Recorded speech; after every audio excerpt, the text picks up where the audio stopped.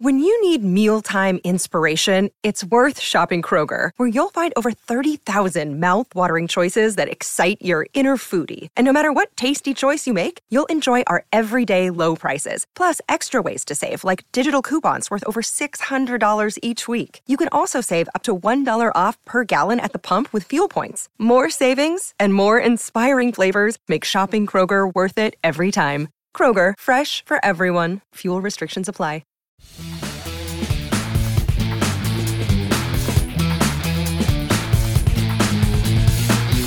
Hello, Tech fans, and welcome into the latest edition of the Tech Sideline podcast, originating from TSL's high-tech studios in the Virginia Tech Corporate Research Center. Whether you are watching or listening, so glad you could join us today on November 13th as we preview Virginia Tech and Georgia Tech that takes place this Saturday with a 3:30 kick in Atlanta. We've got our normal crew today on the Tech Sideline podcast. We've got Malcolm Stewart behind the scenes producing. On the podcast set, our managing editor, Chris Coleman, our founder and head honcho, Will Stewart, and I'm your podcast host, Evan Hughes. Again, so glad that everybody could join us as we record on Wednesday morning, November the 13th, and get you set for Georgia Tech and Virginia Tech. This week and every week, the Tech Sideline podcast is presented by the Fisher Law Firm, Virginia's trusted DUI and traffic defense firm, dedicated to defending individuals charged with traffic-related offenses. From their offices in Blacksburg and Roanoke, the Fisher Law Firm handles cases throughout the Commonwealth of Virginia. To date, the firm has defended more than 30,000 people charged with moving violations. For free consultation, call anytime, day or evening, toll free at 1-800-680-7031. That number one more time, 1-800-680-7031, or email them at info@fisherlegal.com. Guys, good morning to you. It is extremely cold outside in Blacksburg. For those that were here this weekend and experienced a 60-degree day on Sunday, oh, how the tables have turned since. That's bearable for me because the wind's not blowing at all. I'm perfectly okay with it. True, it was last night. But I was about to say, yesterday it was blowing. I thought the wind was going to be blowing, and it was when I went to the store last night, but then it settled down, and it's fine. So I'm good with it. Okay. Yeah, it was really weird because I was sitting there at the mat on the mound, and I was in the sun early on in the meet. Mm-hmm. And I was hot, and here it is 3 days later, and it's in the teens. So that's Blacksburg for you. I have about a 10-minute drive from my house to the high-tech studios here, and my steering wheel was freezing the whole way here. Yep. I'd never experienced that. I'm before. Sorry, I got distracted. You said high-tech. It is high-tech studios, 100%. And speaking of the high-tech studios that we have high-tech. Oh, like Virginia. Yeah. So that leads to me thinking maybe we need to put some different pictures up on the television. I think our mostly male audience are probably like that. Anyway, I'm sorry to derail you. Go ahead. No.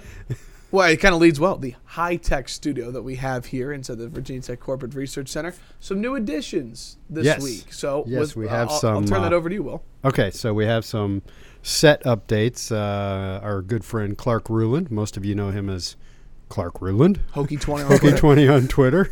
He puts his real name out there. So Clark, let's see. Clark brought us the what is that? It's the Ryan Blaney Wood Brothers car. Very cool back there. What else did we do? Oh, he also over on the Gnome Cam. You got the Gnome Cam going, Malcolm?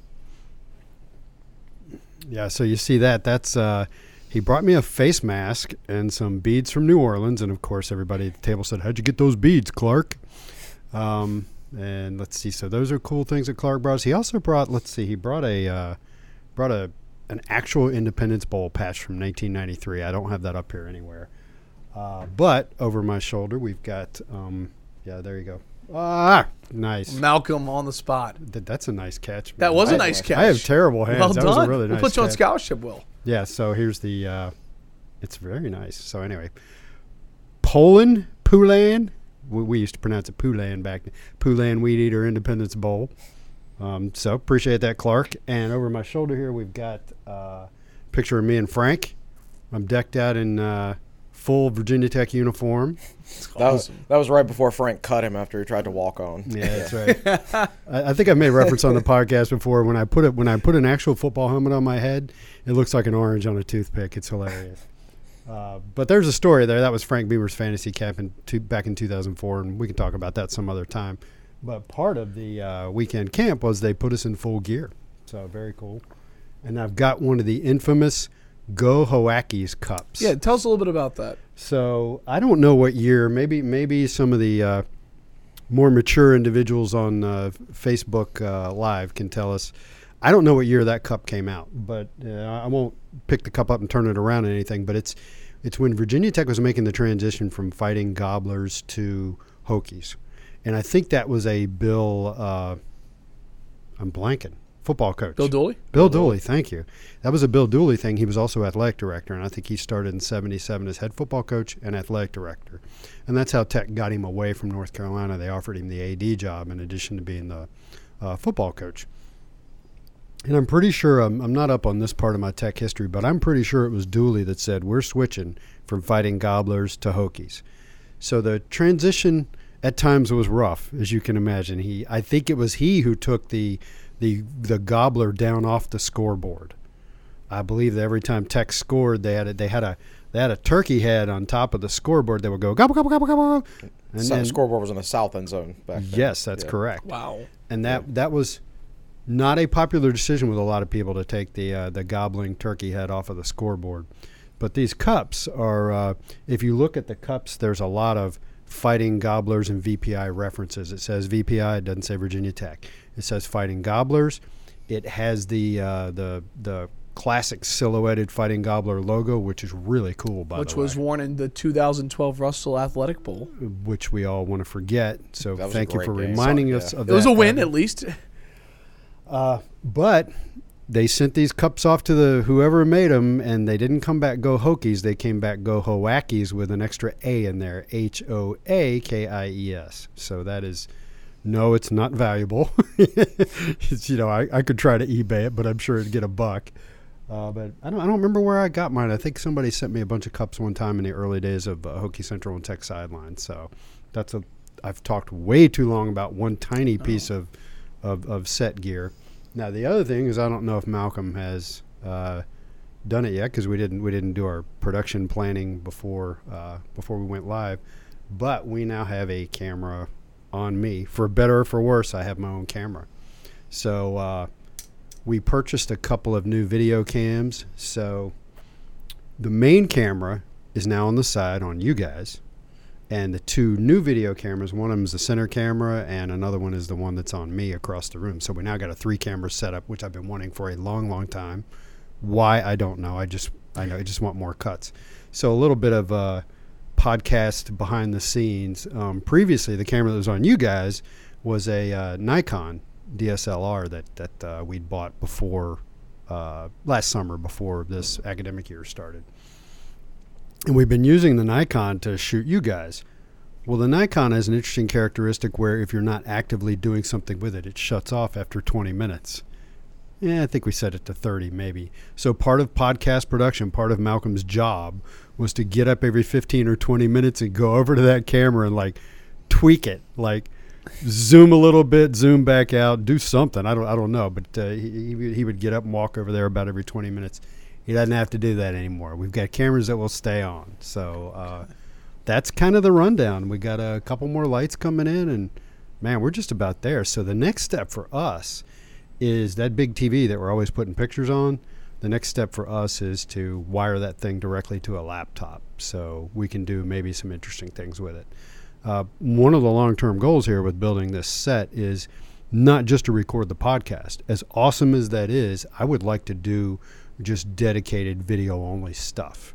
So I've enjoyed recording the podcast and putting the video out, and that's been really cool, but we want to do more with it. And getting the television to show something other than still photos is part of that. So interesting little story. I don't think I've told this story on the podcast. Stop me if I have. We were sitting here, and during one of our shows, it was the run-up to the Duke football game, we were running last year's Duke basketball game on the monitor. So during the entirety of the podcast, it was the second half of the Virginia Tech's win over Duke in basketball last year, not the Sweet 16 one, the one that they won in Castle.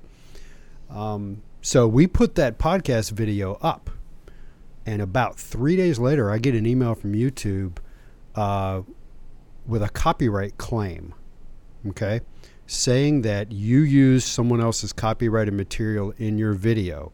You don't have to take the video down. The emails that YouTube sends out are actually really nice.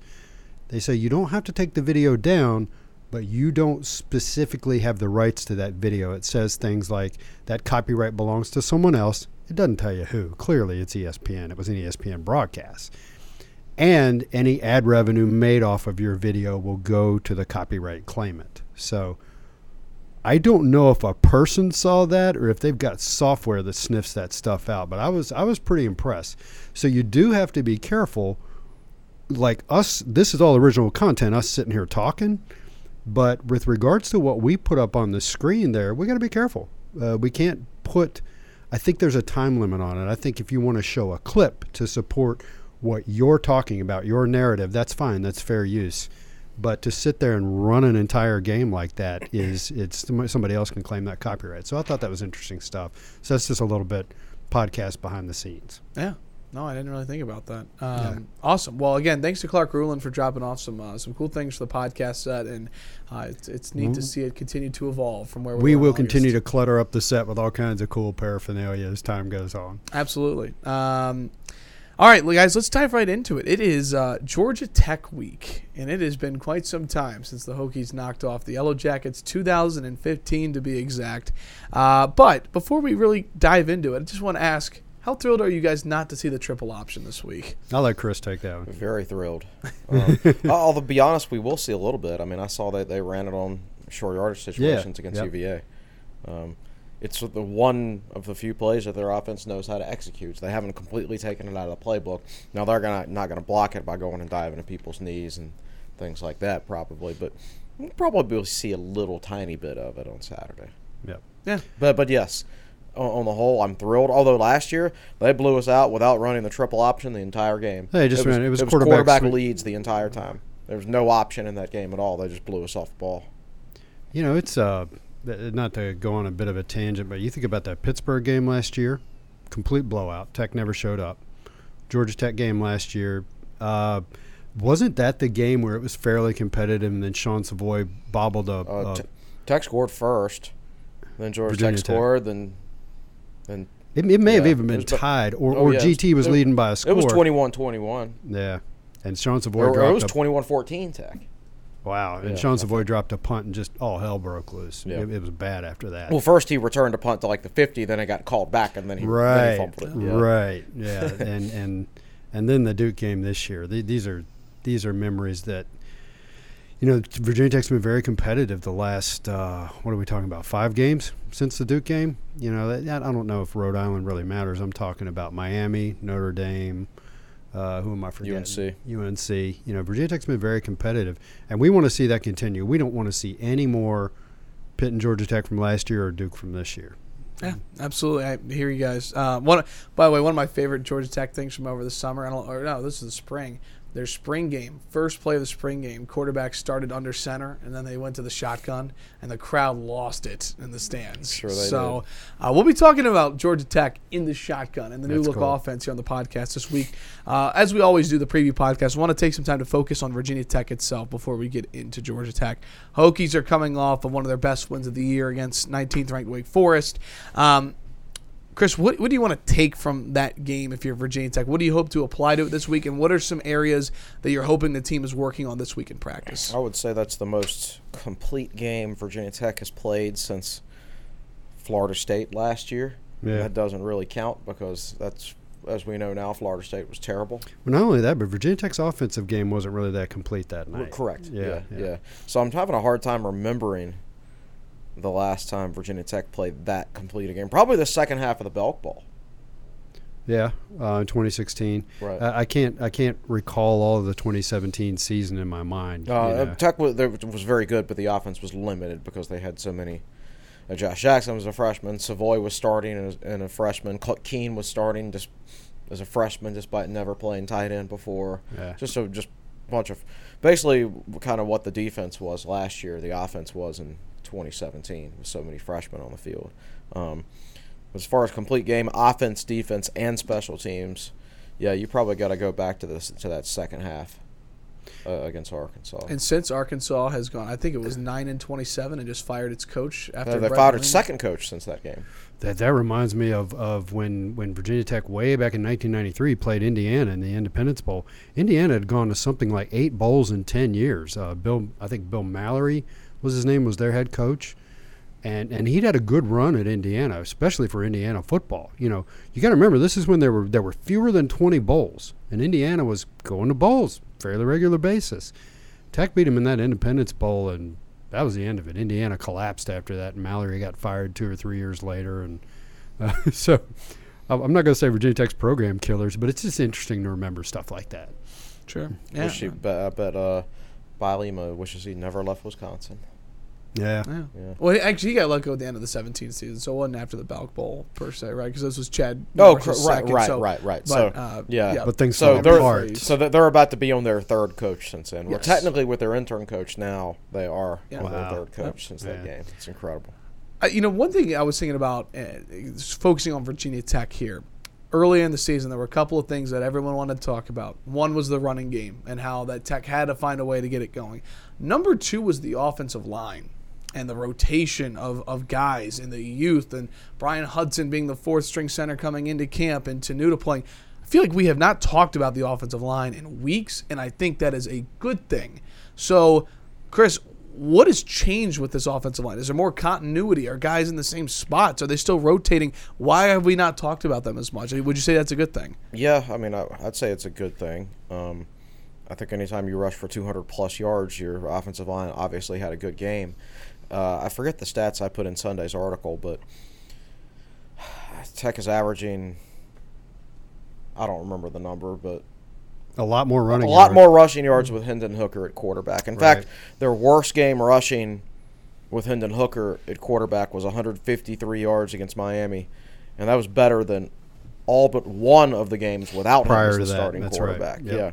So I think I've always said that good running backs make offensive lines look better.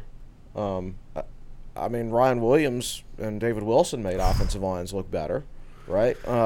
Good quarterbacks can too, if you're running the right kind of offense around them. I mean, you look at box scores and say, oh, they gave up 3 sacks. That must be the offensive line's fault. Those 2 sacks Ryan Willis took against North Carolina were Ryan Willis's fault. Yeah. Right? Yep. So it's not always the offensive line's fault. They don't always deserve full credit either, but I think obviously they benefit from having the right quarterback and the right system, and quite frankly they started 3 freshmen and 2 sophomores against Wake Forest. They had 3 freshmen right next to each other. You've got to forecast some improvement. I mean, guys are going to get better. Brian Hudson's gotten better. That guy had never snapped a football before his first game at Virginia Tech, which is incredible to think about. That he's never snapped a football before, and then he's Virginia Tech starting center. You just that doesn't happen. So a couple things come to mind while you're talking. Number one, you've been looking at the PFF grades, and Hudson's grade is improving, right? Yeah.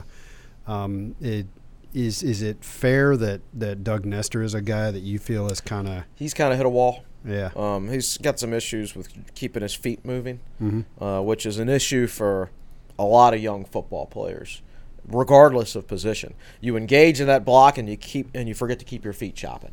Yeah. Or you tackle somebody and you forget to drive through and just kind of hit them. Things like that. So, I mean, Nestor's got talent.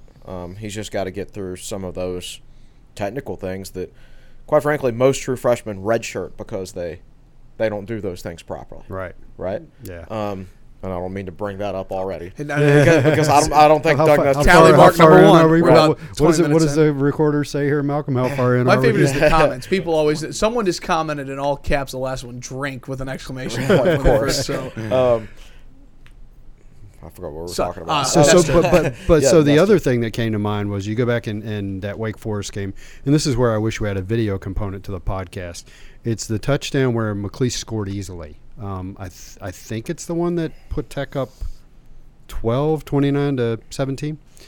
You go back and you watch that play, and the offensive line basically blocks left, and they annihilate the Wake Forest defensive line. Wake has 2 guys, I'm not going to say they're both linebackers, at least one of them's a linebacker, that went to fill the hole. And so I don't remember if that was a read option or not. I think it may have been, but McLeese kind of hit out behind the line, and the two unblocked tacklers went with Hooker and went outside with Hooker. And I think we did talk about this just in the last podcast.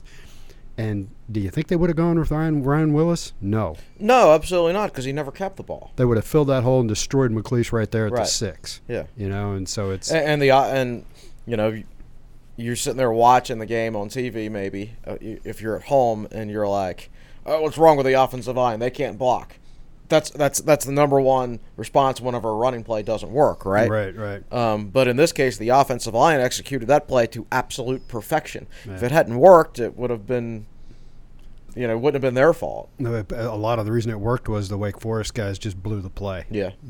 Yep. So, yeah, good conversation there about the offensive line. Certainly in a different place than we were talking about. Absolutely. And Furman, Old Dominion. And like I said, they started 3 freshmen and 2 sophomores. So think about those guys in 2 years from now. There you go. A couple of them will be redshirting, too, coming off this year, right? Yeah. So probably. I want to shout out the special teams. I think we sometimes forget to leave out the ACC Specialist of the Week this week, Oscar Bradburn. And you hear Coach Fuente say it all the time, just what an asset he is, and he's a weapon. But do you sometimes take for granted having a strong punter like Bradburn? Yeah, you wish you didn't have to use him quite as much always, but when you do have to use him and he does pin the other team down inside the 10-yard line, you're always like, man, that guy.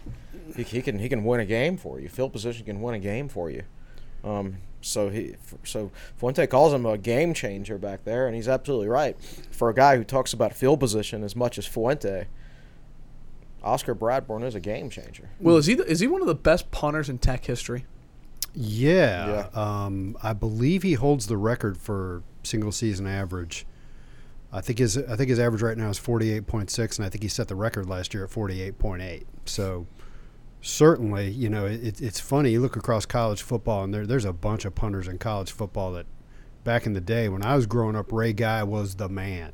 And the Mendoza line or the bar for punters was 40 yards. Can you average over 40 yards a kick? There's quite a few guys that run less than 4-minute miles now, and that used to be a thing. But if you go back and look at his performance in the Wake Forest game, he punted 4 times. He averaged over 50 yards a kick, and one of those was a 41-yard kick where he put it on something like the 7 or the 9-yard line for Wake Forest. I think he punted from the 50, put it on the 9, and that's a 41-yard punt. If he'd been punting from his own 30, it would have been another 50-plus yarder. And by the way, of his 4 punts, 3 of them were inside the 20 because he's got the leg to get it to the 20 from almost anywhere. I think his best punt statistically, you look at the box score and it says that Bradburn punts it from the Virginia Tech 40 to the let me get it straight now, to the 4-yard line of Wake Forest. It's a 56-yard punt. And I don't recall the punt, but somebody on the board said, yeah, now all 56 yards was in the air because the Wake Forest punt returner caught it at the 4 and returned it out to the 11. So it only, quote-unquote, netted 49 yards, but 56 yards in the air to the 4-yard line. And that dude, I don't know if he had people around him or not, but he probably should have let that one go. But I think I've seen this in college football, punt returners not really grasping how far back they've been pushed. I'm not sure that's coached like it was coached when you and I were growing up. Yeah, it used to be if the punt's inside the 10, let it go. I don't think it's necessarily coached that way anymore because especially if you're punting from a short field, you can get your gunners down there really quick and surround that guy. So if it hits it like the 5, there's a really good chance you're going to down it. So instead of them downing at the 2, you tell your guy, okay, put your feet at the 5 instead. And if you fair catch it on the 5, that's fine. It's better than them downing it at the 1. At least the quarterback has a little bit of room. Yep. So I don't know. I've never. It's true. Who knows what the teaching is? I don't know what they're teaching these days. Yeah. Yep. Well, let's keep the conversation going about special teams. We briefly touched on it in the comment section of Monday's show, but Hezekiah Grimsley comes out as a punt returner. Tavion Robinson has a great return to begin the second half. Moving forward, what do you think the Hokies should do at punt return? You don't want to anoint someone when you see them once. That was his first special teams plays since I want to say it was either the beginning of the Furman or the ODU game where he caught the ball with his knee basically touching the ground and returned it. And they looked at it on replay, and I thought they got the call wrong. I thought his knee was down at like the 5-yard line when he caught the kickoff. This was a kickoff. Right? This was Tavion Robinson. And Fuente took him off the kickoff return team, and he has not played a single special teams play since that play, which is understandable. You do that against Miami or somebody like that, you're going to lose a football game because of it, right? Yeah. Yeah. I mean, you don't have much margin for error these days. So I'm sure they will have a competition in practice this week for sure. Yeah. So to be clear, he had 2 punt returns, a 33-yarder and an 11-yarder for an average of 22. That's pretty darn good. Yep. So we'll see where it goes. It all comes down to, as you guys know, do Fuente and Shibas trust him? Right. And that's for them to answer, not us. How about this? I was listening to Tech Talk Live on Monday. Don't want to make a big deal about this per se, but I did find it interesting because I feel like it's been both of these guys have been so good all year. It's kind of sparked a conversation about who's maybe the true number one cornerback.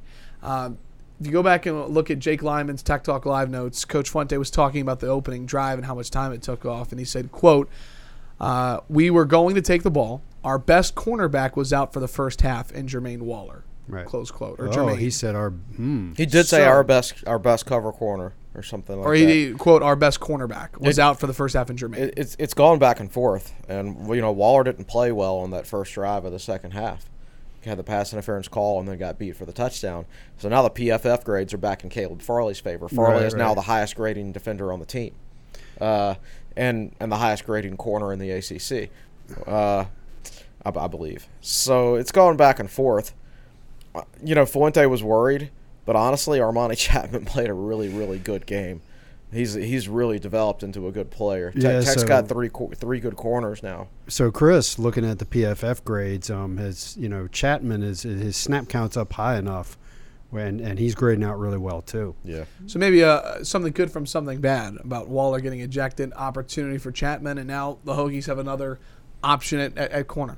Yeah, I mean it's always good to have depth. Problem is he's a redshirt freshman and he's behind 2 sophomores, so you got to figure out something to do with these guys next year. But that's a good problem to have. You know what I just heard in that sentence though?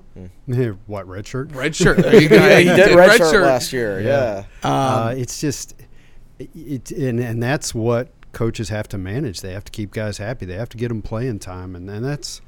I wonder if. One of the things we talk about from time to time is that Virginia Tech isn't blowing many teams out anymore. So the backups aren't getting significant playing time like they used to, in air quotes, back in the day. So it's one of those deals where let's say Tech is blowing a lot of teams out and the backup corners get to play more. Mm-hmm. Even though they're not playing in primetime situations, does it still keep them happy that they're actually seeing the field? And I like having 3 or 4 corners because guys get hurt, guys get ejected for targeting, junk like that. So I would just hate for the number 3 corner to think, I got 2 really good young guys in front of me, I need to transfer. No, you don't. You're going to get to play. Yeah, at some point you're going to get to play. Fuente actually talked about that. I forget whether it was in his press conference or what, or on Tech Talk Live, but he basically said – there were a couple teams earlier this year that we should have blown out, and we didn't blow out. I wanted to get Tavion Robinson time as punt returner in those games, but I couldn't do it because we weren't blowing those teams out. Yeah. He actually did say that. Yeah. So, kidding. By the way, it was a great Tech Talk Live on Monday. Coach Mike Young, he knows how to the crowd, just he's a fun guy to listen to for sure. And Coach Floyd did he have himself something cold to drink while he was there? He had a Diet Coke. I actually got one for him. Okay. I will say that was the most packed. I go to Tech Talk Live every week. That was the crowdest Tech Talk Live I've ever seen on Monday since I've been going to them. So I know one of the and I've known him for a long time. One of the owners, one of the new owners of that establishment. He's trying to get us to do something like do a pre-Tech Talk Live show or a post-Tech Talk Live show. All I tell him is, man, by the end of the day, Monday, I'm worn out. It's been a whole weekend. It's been all day Monday, just going at it. But that's good to hear. So I'll take that into consideration. I mean, if Mike Young's going to be a big draw, and Fuente's very good on absolutely. Tech Talk Fuente was Live. great. He's different, yeah. So I just want to throw that in there. All right, let's do this. I want to take a timeout because I want to spend a good amount of time talking about the 2-7 Georgia Tech Yellow Jackets, but why the 2-7 record should not let Hokies slip their minds about what this Yellow Jackets team has been able to do the last couple of weeks. We'll talk about their new offense, their new coach, a little bit of their defense as well. We'll get to predictions. We'll get to your Facebook Live questions as well. We've got more to get to on the Tech Sideline podcast presented by the Fisher Law Firm. If you have received a DUI or other traffic-related offense, the road ahead can seem uncertain. Here at Fisher Law Firm, we have a team that is with you every step of the way. We have the experience that comes along with having defended more than 30,000 criminal and traffic cases statewide and the expertise to get the job done. Call anytime, day or evening, for your free consultation or a complimentary copy of my book. Don't forget to ask us about our free appeal guarantee. To learn how we can help solve your problem, check us out at FisherLegal.com. This is Jonathan Fisher, class of 98. Let's go Hokies. Welcome back to the Tech Sideline podcast presented by the Fisher Law Firm. So glad everybody could join us as we record on Wednesday morning, November the 13th. We've got Malcolm Stewart behind the scenes producing. We've got Chris Coleman, Will Stewart. I'm Evan Hughes.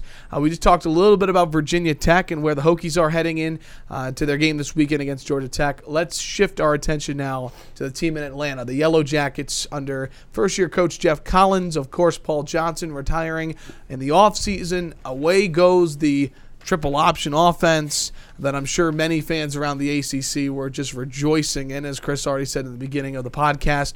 This is a team that is 2-7 right now, has lost to the Citadel, but the last 2 weeks have been really good for Georgia Tech. They lost to Pitt 20-10, lost to UVA 33-28. They were very close. They beat Miami in overtime 3 weeks ago. So this is a Yellow Jackets team that's 2-7.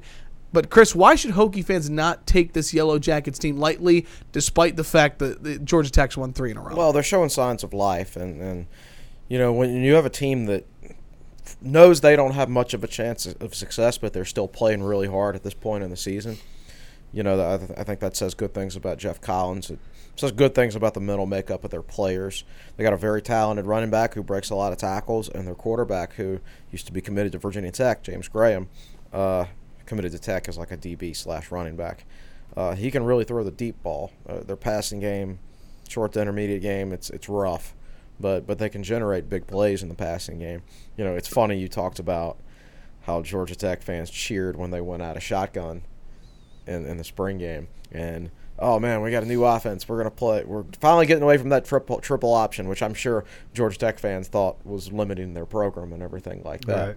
When if you actually look at it, they pretty much average the same amount of wins running it as they did before they ran it. But anyway, you change to a regular offense, then you come out and you lose to the Citadel and you score 2 points against Temple, and then everybody's probably like, oh, maybe we should run the triple option again because we cannot score, and it's going to take them a couple of years to reshape the roster. It's going to take them a couple of years, 2 or 3 years, and that's your average person who, if you never played football, does not understand the difference. And, I mean, it affects every position on offense. Your quarterback isn't used to throwing the football. He's not used to dropping back, making multiple reads. Your offensive line, they're taught one technique when it comes to blocking. They don't know how to block people and stay on their feet. They've never been asked to pass block, so they don't know how to do that. You don't have any tight ends on your roster because Paul Johnson never used any tight ends. Your running back is used to taking handoffs as a B-back, a fullback basically, with his hand in the ground. He's not used to standing right beside a quarterback, reading zone blocking. Your wide receivers don't know what a passing tree is because they've never been exposed to a modern offense. So all this has to be taught from the ground up. You're starting from scratch. It's like maybe you're like a 7th grade football coach and you got a bunch of guys who had never played football before. I mean, you got to teach them everything. Yeah. So this is a monster rebuilding job at Georgia Tech. But the impressive thing about them is that they've kept their heads in it and they have improved as the season has gone on. They're a dangerous team. What concerns you is Virginia Tech has played 3 very emotional games in a row. I think this team has shown they've proved that they can respond to adversity. Now they have to prove that they can respond to having success. go on the road against a 2-7 football team, and can you bring the same intensity that you brought to Notre Dame, that you brought to Wake Forest, that you brought to UNC? That's the challenge this week. The good thing is Justin Fuente can point to Georgia Tech and say, man, these guys physically embarrassed you last year, and they've beaten you 3 years in a row. I don't care what their record is. That group of players over there kicked your butt last year, and that should be enough motivation right there, in my opinion. You can also turn on the film. James Graham is a scary player. He's only a redshirt freshman, you know, and so Virginia Tech's, assuming everything stays on its normal course, Virginia Tech's going to be dealing with him for a while. And, I think Chris captured pretty well that they don't have a short to intermediate passing game. They will hit the big one on you. They've got a receiver that averages 21.2 yards a catch on 17 catches and has 5 touchdowns. They will hit the deep ball. By contrast, if I remember correctly, Damon Hazelton has 22 catches, averages about 17.8 per catch, and has 6 touchdowns. So they got a guy that can get deep. Fortunately, Virginia Tech has good cover corners. Graham is slippery. He's going to keep the play alive. He's going to be that guy that everybody hates to play against. And their running back, Jordan Mason, is good too. I've got Mason. Jordan Mason, 753 yards on the ground. I think he leads. Now, wait a minute. I think the 753 is total. I think his net is 716. Gotcha. Yeah, but he averages 5.6 yards a carry, And their second best running back, well, actually, Tobias Oliver isn't a running back. He's a wide receiver. I guess they use him in the rushing game. He averages 5.1 a carry and has 2 touchdowns. Well, he was their starting quarterback at the beginning of the season. Yeah, so a lot of his rushing yards came from that. And so one of the pictures that we're going to put in the preview today is Tobias Oliver running that quarterback sweep that they just ran and ran and ran last year. So they, don't sleep on him, man. Be careful. You got to make sure you stay sharp and stay into the game. They were hanging tough with UVA last week. It was a back and forth. Their running back leads the ACC, all running backs, and missed tackles forced percentage.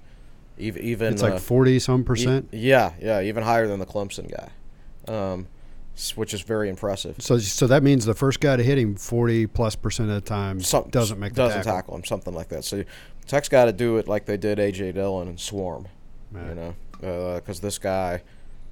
I don't know if those Carolina backs were good too, but this guy's different. He's 6'1", 220, 225. It kind of reminds me of Cedric Humes a little bit. Yeah.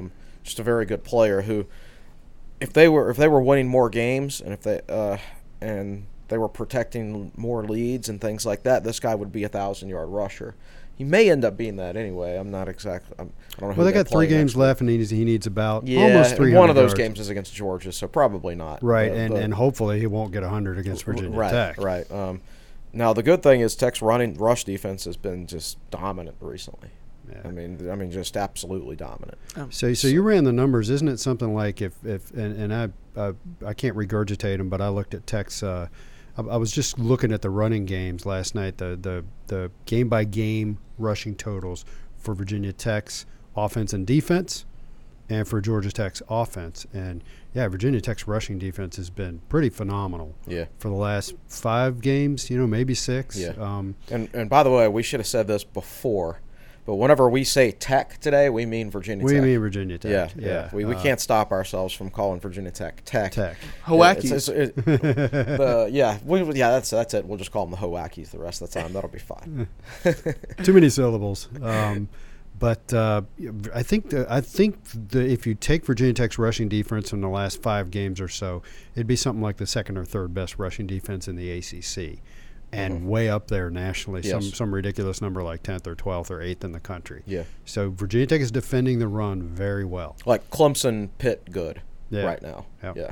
Yeah. Here's a couple of notes. I always like going through the Tech game notes and always reading a couple of stats out, like going into this week. So a couple things to keep in mind right now. First of all, the offense has been putting up a lot of points lately, minus the Notre Dame game.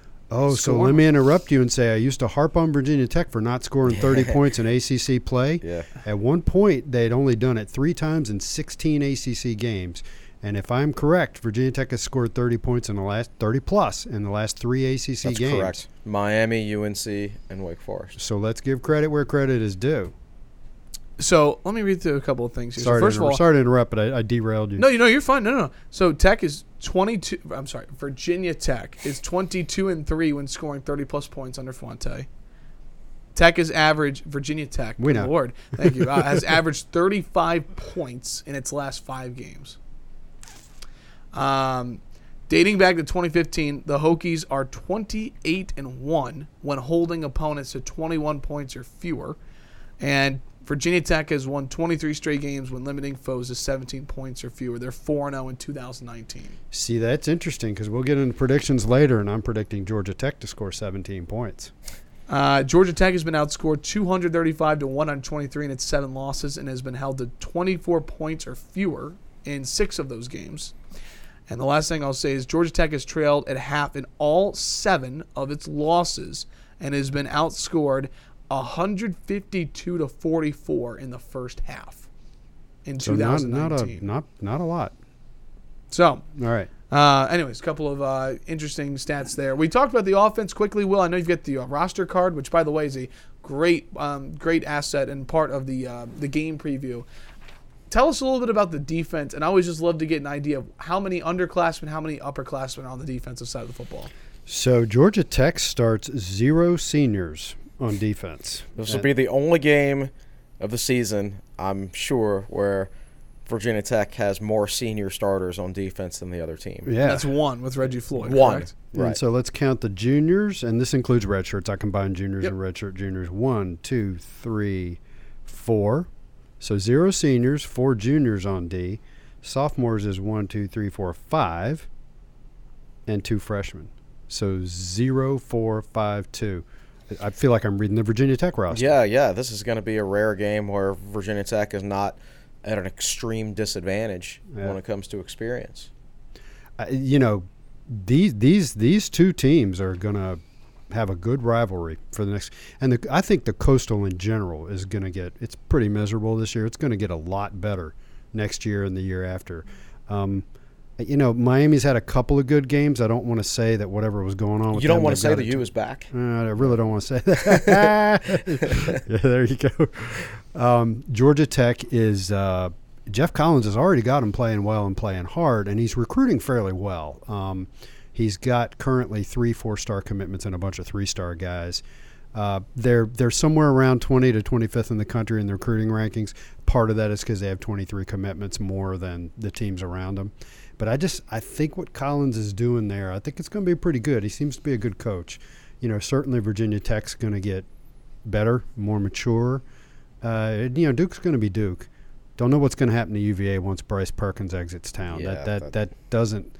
That said, I think UVA maximizes their talent. I don't think they recruit particularly well. I don't see a lot of game changers for them, but they're tough and they're physical, and so I think the Coastal is going to get. I'm leaving out Pitt. I think I don't really have a feel for Pitt.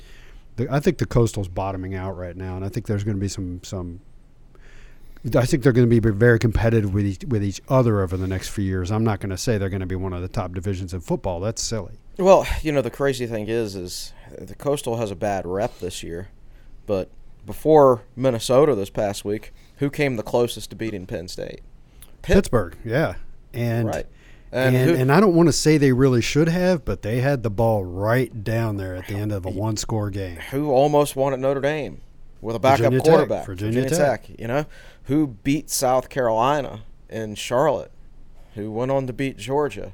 That would be North Carolina. North Carolina, yeah. Right. So, the Coastal's got some good wins. Who knocked off UCF in their long regular season win That would be Pittsburgh. Yeah. Right. So, and there's one thing about Pittsburgh. One of the happiest I've ever seen Chris Coleman on this podcast set, going back to last year, was when we went through the roster card of Pittsburgh, and he was gushing over Pat Narduzzi and the 30-plus red shirts that were on the team. What they start 21 seniors against Tech last year? They had 21 seniors or 20 or 21 seniors, and they were all red shirts. All red shirts. So I'm sure in 2 or 3 years from now, now this younger group's all redshirted, Chris is just going to check. And that's why they stomped Tech last year.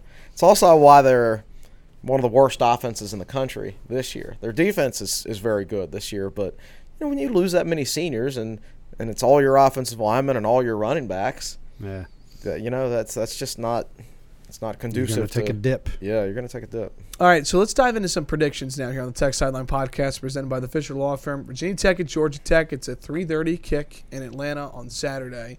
The Hokies are trying to get their first win over Georgia Tech since Fuente became coach. Yep, it was Coach Beamer. I believe it was his first game after he announced his retirement as well. And he was celebrating that. Sure was. So, it was 11 days after he announced his retirement. Will, I'm going to start with you. Does Bud Foster go out a winner against Georgia Tech? He does. First of all, and you'll see all of this in our game preview. I encourage you to read it because there's a lot of numbers in there that will make you understand. It'll provide the background to what I'm about to say. If you look at the running games, Georgia Tech's rush defense has gotten better over the last 5 games or so. They're quote unquote limiting teams to 150 to 180. For the season, it's worse than that, but really they're trending up in rush defense. Virginia Tech is trending way up in rush defense and up in rushing offense. If you analyze the running game, Virginia Tech has a better running game on both sides of the ball. That's good. That's an indicator that the Hokies are going to win this thing. I think that the Georgia Tech offense will have a lot of trouble being consistent with the passing game, but they might hit you with a big play. So I'm not going to sit here and say Virginia Tech's going to hold them to 7 or 10 points. I'd love to see that, and it may actually happen. They are scoring around 20 points or more on teams right now, except for Pitt. Yeah. So they're going to get theirs, I think. And Virginia Tech has a huge advantage on special teams. I think that all adds up to a 31-17 win for the Hokies. I look for them to continue scoring over 30 on offense. I think Georgia Tech will I actually want to say I think Georgia Tech will sting them here and there for some yards and some scores, and so 31-17 is where I'm going. Virginia Tech. Yeah, I think I picked it 34-17 maybe. I don't remember, but I guess I'll find out when I post my preview. Yeah, I don't remember. I think you were 34-20. 34-20. Okay, yeah. So we're about the same. We always are. We generally are. They're worrisome because they're 2-7, right? And you don't know how a young team is going to respond going on the road. Playing a 2-7 team after you play 3 really emotional games in a row against 3, pretty good to very good teams. So it worries me from that standpoint, but I do feel like that unless Tech is negative in turnover margin, it's going to be tough for Georgia Tech to win the game. I just don't think they quite have enough firepower. I think Virginia Tech will win, but I don't expect it to be some like 4-quarter blowout or anything like that. I would be very pleased if that's what happens. Oh man, yeah, if that happens, that's something that hasn't happened to Georgia Tech in over a month. They're trending up. I mean, what they did against UVA last week was really impressive, and I watched the condensed version of that game yesterday to prepare me for the game preview, and the game was in Charlottesville, and they lost it by 5. And they lost the game on special teams. They clanked a field goal off the upright, and then they allowed a kickoff return to the 50-yard line, which UVA turned into a touchdown. Yeah. So other than that, the game was even. So Virginia Tech has to take advantage of their advantage on special teams and don't turn the ball over, and I think they'll be okay. So I think a bigger concern and the thing that worries me the most is the fact that I'm 0 for 5 on picking ACC games this year. And here I'm picking Virginia Tech to win. I think that's a bigger factor in the game than anything we can sit here and analyze. We got to break that trend. We didn't wear any Georgia Tech. I was going to Tech. say, we need you to be wearing like a gold Georgia Tech polo. Right Evan's now, just looking at me like, I don't know what to do with that. No, I'm just. We need to have the Evan cam. I mean, we kind of do, but we need to have an Evan cam. Oh my gosh. Okay, so we've got 2 Hokie wins over Georgia Tech here from Will and Chris. 34-20, 31-17, the 2 scores. Yeah, and the thing is, you still feel like Virginia Tech has another loss in them. I hope not. I hope not, but the thing is, I don't think Pitt's offense is good enough to beat Tech. And UVA is, I think we see UVA for what they are now, a hard-playing team, but with a lot of warts at the same time. Yeah, so let me jump in and say you talked about watching that condensed game, Virginia and Georgia Tech. I did the same, and it was just Bryce Perkins. So, and that's no secret. But anyway. Right. So. Yeah, it's going to be fun up on in Charlottesville on Black Friday, but that's a podcast for another time. Let's put it over to Malcolm Stewart. Wearing a nice little Callaway jacket there, Tech sideline hat. What's going on, Malcolm? All right. Well, you guys can't see it, but according to the stream, I'm sitting next to Chris right now via the webcam. So that's a new enhancement to the podcast set. Malcolm now has a webcam on him, so nice. That's new. So he can position himself anywhere he wants to. So you got to watch the video later, Evan. Malcolm is currently sitting next to Chris on the couch. That's awesome. High tech. That's awesome. High Tech Studios. That's right. And the future. All right, let's start with Adam Withers. Thoughts on – actually, let's combine a couple. Eric Fisher asks, do you think the D will be dialed in for the rest of the season, riding the Do It for Bud wave? And then along with that, what do you think of the Tisdale and Dax combo at the end of the Wake game? I think the Tisdale and Dax combo was good. As good as Rayshard Ashby is, I don't think you're going to see a lot of drop-off if he can't play. Yeah, I mean, I think Dax is better suited for Mike. We've always said that. Yeah. That being said, I want to get Rayshard Ashby back. Yep. I mean, I don't want that guy off the field. Now, what was the other part? Oh, do you think the defense will keep playing well? Yeah, riding the Do It for Bud wave. You know, emotion will only take you so far. I mean, at some point, you know, you've got to execute, right? I think emotion is good in small doses in football. I think it's very valuable in small doses. Yeah.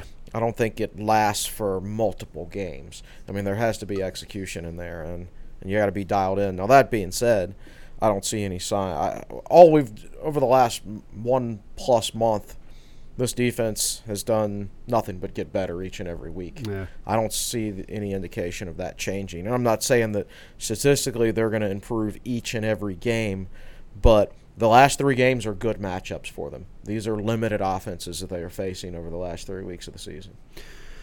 I'm sure Bud is enjoying game planning for a non-chop block offense, you know, as they head down to Atlanta. I think the defense is starting to feel it. Earlier in the season, I thought there were improvements at a lot of positions, but you know, you could watch the film and you could see repetitive weaknesses. Mm-hmm. Certain guys in certain run fits, as we've talked about. Well, the safeties just played their best game against Wake Forest, and you saw what the defense is capable of when the safeties play well, because pretty much everybody else was playing well for most of the season, and they weren't getting good safety play. They played a great game against Wake Forest when they got good safety play, and honestly, that's the concern against Georgia Tech. It seems like their deep balls come over the middle. Ah, okay. So, file that one away. Yeah, the one they hit against UVA did. Yeah, so sorry. But no, that's fine. I think that defense is. I think they're feeling it, and I think they're going to be inspired to keep it up. You know, because they finally put things together after a year and a half of just, you know, coughing up big plays here and there, and not playing well. So. There's a couple questions about Chamari Connor. He seems to be struggling in coverage. Did you move Chapman or Ladler into his spot? Ever since I wrote an article talking about how great he was. is. Yeah. Well, he's got an injured hamstring apparently. Right. And it's tough to get over those hamstring injuries. They've been mixing Ladler in. Chapman, you know, he's a guy that, depending on who you're playing, how run-heavy they are. If you're playing a pass-heavy team, I would not have an issue playing him at the nickel spot at all. I don't know if you necessarily want to do that against Pitt or Georgia Tech or UVA. But yeah, I mean, if you were facing North Carolina, maybe that's an option. But I don't know. But we'll see what Bud dials up. I expect we'll see some kind of combination of Connor and Ladler, though. Okay. That's my opinion. Yeah, it's something to watch. Good question. Yeah, it is a good question. All right. John Houchins, what's your opinion of UVA's new AD as it relates to UVA football? Yeah. Okay. So go ahead, Evan. No. I was just this is a loaded question. I feel like. Well, it's a. I'll gather myself here. Carla Williams, right, from Georgia. I don't think she's ever been a head AD before. She was assistant AD at Georgia. And I don't know that, again, I don't follow UVA all that closely. I just see things from the outside. And I don't know if UVA made a decision we want to be better in football. Intelligent athletic departments make that decision all the time, you know. So you would like to think that was part of their thinking for hiring her out of Georgia. And I I'm impressed so far. One of the things that I've been harping on our message boards is, they've got a vision, and we may have talked about this on the podcast before. They've got a vision for facilities that is inspiring and impressive. The area where University Hall and the John Paul Jones Center is, they're going to redo that whole area and build a new football operations center, do some practice field stuff, do some things for other sports. It's a $180 million project. And if you Google it, I can't remember what they call it, but you wind up on a very simple, very inspiring page. And it's all about getting football better. One of the things she did, they had an off week or something at some point, and about a month or two ago, she took all of her top staffers down to Georgia and walked them through their operation to show them how they do things down at Georgia. So it looks as if they're getting serious about football. And this is a problem for Virginia Tech because, it used to be UVA was a huge recruiting problem in-state. They haven't been lately. It's been outside schools, Penn State, SEC schools, Ohio State, that sort of thing. If UVA becomes a force in-state recruiting, if they get to be jazzy and sexy, and you know how these things wax and wane over time, Virginia Tech's going to have to have in-state recruiting battles with all those other schools and UVA, which really hasn't been happening lately. So I don't even remember the original question, but what she's up to looks like an effort to return them to where they were in the 90s, and They've certainly got the resources for it. I don't like to use the phrase sleeping giant. That said, as Chris likes to say, you watch that condensed game of their game against Georgia Tech. UVA is in contention for the Coastal title, and there are still a ton of empty seats in that stadium. Just swaths of empty seats. And I thought particularly early in the season, I thought Virginia Tech was trending in that direction, but no. They've sold out 2 games since then. So one of the things that Virginia Tech has is a huge advantage over UVA right now, for what it's worth, is the fan support and the commitment to the program. That's the one thing that I think is going to be hard for Carla Williams to turn around. She's doing all the right things, and we'll just see where it goes from here. I'll also note that she's taken the SEC scheduling philosophy. Right. They're playing Liberty the week before they play Virginia Tech. Their rival. First they have a bye week, and then they play Liberty. And Virginia Tech is responding by doing the exact same thing a couple times. Will, you've looked at the schedule. I updated the future schedules yesterday. Our future schedules on Tech Sideline have fallen pretty far behind. And there's a few games against Liberty for Virginia Tech in November, the week before they play UVA. Right, so when you start complaining about that schedule in a few years, realize that there's a reason for that, because UVA's doing it, and can't let them have a competitive advantage. Now, the weird thing about Virginia Tech is if they're on the road against UVA, they'll play Liberty at home the week before. If they're hosting UVA, they'll play Liberty on the road, which is odd, and that's a whole other topic of discussion. Yeah, that's not SEC-like. Very not.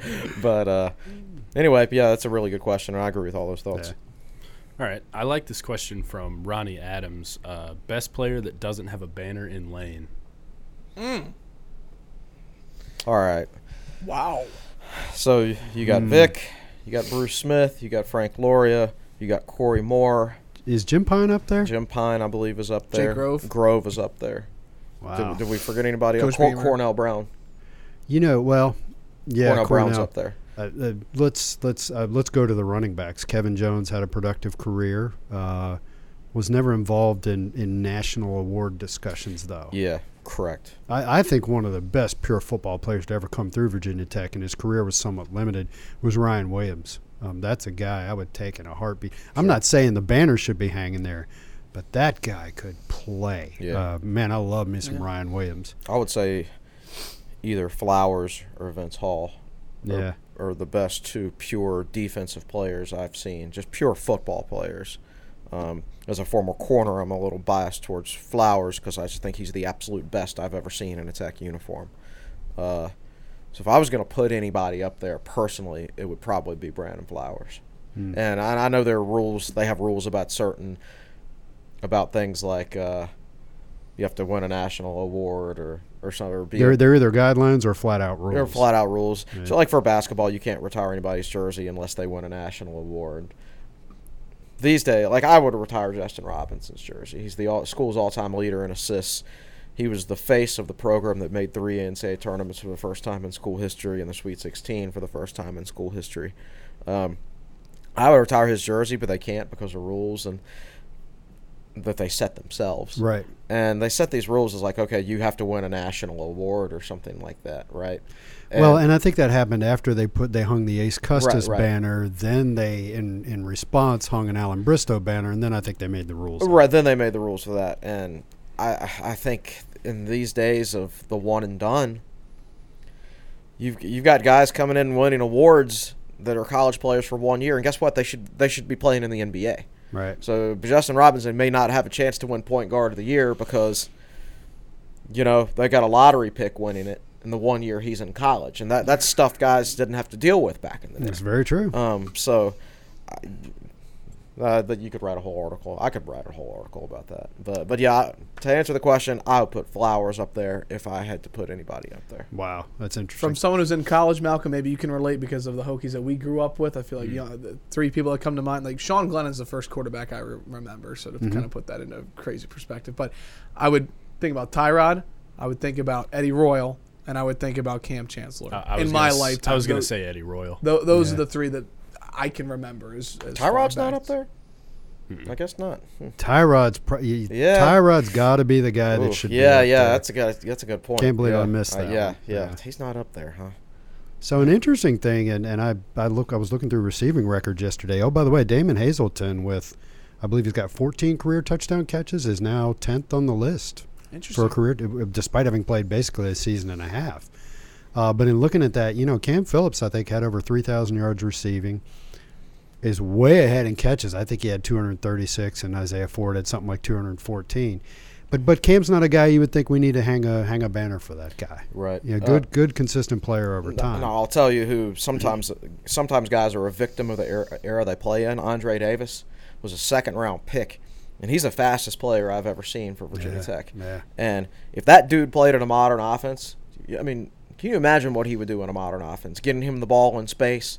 Yeah. He would absolutely blow it away these days in the current Virginia Tech offense. He would be unstoppable. Eddie Royal in the current modern offense is in the slot? Absolutely. Yeah, you look at what Isaiah Ford and Cam Phillips, 2 fringe NFL players, did in Justin Fuente's offense. And before that, even Scott Loeffler's offense. Yeah. Put Andre Davis in this current offense, oh my gosh, everybody'd be talking about him winning the Biletnikoff Award. I think, and I don't want to start a whole nother discussion, I think Eddie Royal is probably one of the most criminally underused players in the history of Virginia Tech football. Oh, we played him on the outside as much as we did the slot, if not more. What was he making, 25, 30 catches a year? Yeah. That's ridiculous. Yeah. He was great in the NFL for a couple of years, too, the Broncos. I think he caught more passes as a rookie than probably he did his entire Tech career or close. Good stuff. All right, one more maybe, Malcolm? Anything else? Yeah, Michael Yeager. How long has it been since we've had enough defensive line depth to make shift changes like when the whole been a long time. And they've been doing it lately. I saw somebody alerted it to me. You don't need to alert me to this stuff, but somebody pointed it out to me, and then I saw a shift change against Notre Dame where they bring 4 guys in. Yeah. That's good, man. Gosh, how long has it's been a while since they had the defensive tackles to do that. It's been a while since they've had the quality depth to do it. Right. I mean, you can do it, but some of the guys they were doing it with before you didn't necessarily want to be doing it. So let's run through it now. Belmar and Garbett start. Right. And you can bring in Jalen Griffin and Eli Adams. Who did not play in the last game because of virus, so they played Eli Adams on the right. Yeah. And Becton played a lot more against Wake Forest and he played on the left since Adams was playing on the right. Yeah. And Becton's not quite there yet, but he was. But you got 4 or 5 defensive ends. Yeah. And you definitely got 4 defensive tackles. Those guys can play. And you start you start Hewitt and Crawford. Hewitt and Crawford. And Pollard. You've got Kendricks and Pollard, and that's without even Jaden Cunningham being available and Josh Fugger's He's available if you really needed him because he did play against UNC. Right. But I think. And you had Porsche playing a little bit before he decided to. Telling you, man, it's transfer. And all of these guys are going to be here. Most all of them are going to be here. Well, they'll all be here next year. We know that. Right. Yeah. Virginia Tech's going to bring back something like 20 of 22 starters or 21 of 22. I mean, I'm excited about the rest of the season, but part of me, wishes you could just push the fast forward button to next September. Right? You know what I wish? I wish that Penn State game was one more year out. Because Penn State also is a relatively young team. If you look in Virginia Tech's game notes, the Hokies have 5 seniors on the roster. Texas A&M's got 5, and Penn State has 10. And those are like supposedly the 3 fewest numbers of seniors in the country. So, if Penn State's coming on, clearly they're a top 10 team, and most of them are going to be back next year. So, absolutely, great questions. Are you still on the couch, Malcolm? No, it's no longer on the couch. That's all. I can't wait to go back and look at that. Great week of podcasts here. First of all, the Wake Forest win. That was fun recapping that. We're recording on Wednesday morning, so I didn't want to preview basketball, but they do play USC Upstate tonight, and I'm sure we'll have tweet coverage at Tech Sideline. But yeah, Hokies trying to go to 3-0 there. Do want to shout out, by the way, NCAA women's soccer tournament released. The Hokies women's soccer team are hosting a first-round game for the first time since 2015. They'll play Xavier on Friday night. Men's soccer upset Louisville in the first round of the ACC tournament, and then went to penalty kicks against Wake Forest. Now, to be fair, they probably shouldn't have even been in the penalty kick situation because they were down 2 goals very late. Scored a couple, which is rare, to send it in overtime. But, yeah, they lined up that last penalty kick. If it goes in, Virginia Tech wins, and it didn't. And then Tech's men's team is like 7th in the RPI. Yeah. They're the only team. They're the only top 10 team in the RPI that doesn't have 10 wins on the season. Yeah, and their schedule is just how ridiculous the ACC is. Soccer. Yeah. So, anyways, women's are playing. The men's selection show is on Monday. We talked about wrestling on wrestling is going to Ohio State. Ohio right? State. It's gonna be a big duel. So I looked at WrestleStat, and WrestleStat predicts a 25-10 Ohio State win, but 3 of those matches are projected 1-point wins for Ohio State. So. Surprisingly, if you just go by WrestleStat, which for a novice like me is kind of a good guide, that thing could be close. The final score, 25-10 with 3 really close matches. What if those 3 go the other way? They're certainly challenging themselves with their schedule early, aren't they? That's the thing about wrestling, man, is those guys don't mess around. No. They just anybody, anywhere. And I'm not talking about Virginia Tech wrestling. I'm talking about wrestling in general. Yeah. And it's the whole thing that draws Penn State recruits so well, even though they got a ton of guys already there that are really good.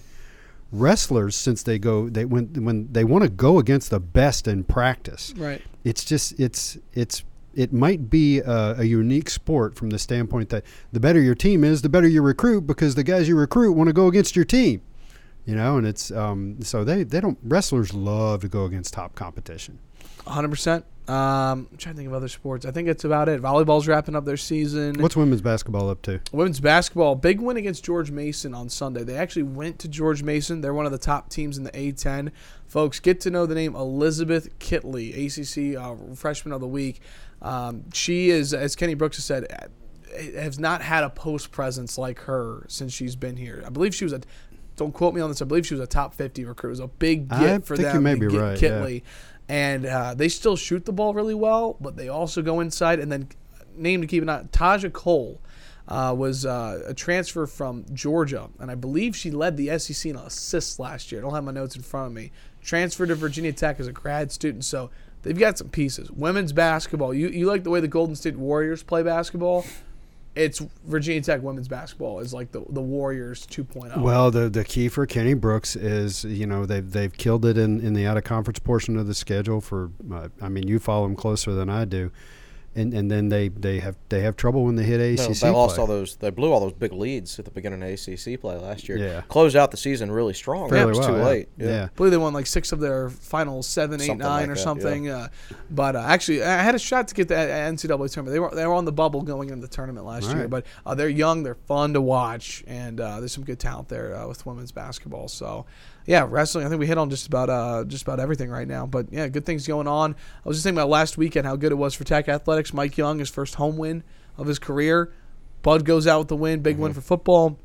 Wrestling was great. Weather was a great all-around weekend for Tech athletics. Clean sweep, man. Yeah. And it was a good week for us here on the Tech Sideline podcast. It's an even better week to become a subscriber if you haven't done so yet. So let me, if anybody's still listening, let me make the pitch. It's only $8.49 a month or $84.99 a year.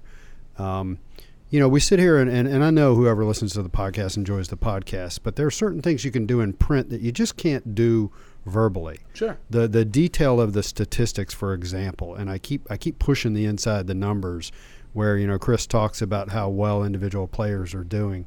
But it's not just that. It's some of the other stuff we run where, for example, we were talking about the game preview, and we can't regurgitate the stats in here on the podcast. But if you actually read the written word, there are things we can do with tables and data that you can't do verbally. So, I feel like I've been doing this a long time, and I feel like this is the best content we've ever done on Tech Sideline. We just keep getting better and better and better. So sign up, try it out. If you want to just try it out, $8.49 for a month. If you don't think it's worth it, email me at the end of the month. I'll give you your money back. $8.50 isn't going to kill me. It's way more valuable to me that you actually try the product. So that's my pitch. There you go. And there's a student price as well. Yes, $29.99 for students. There you go. Great time to become part of the Tech Sideline family. Chris, I always ask you, what's coming up this week on Tech Sideline?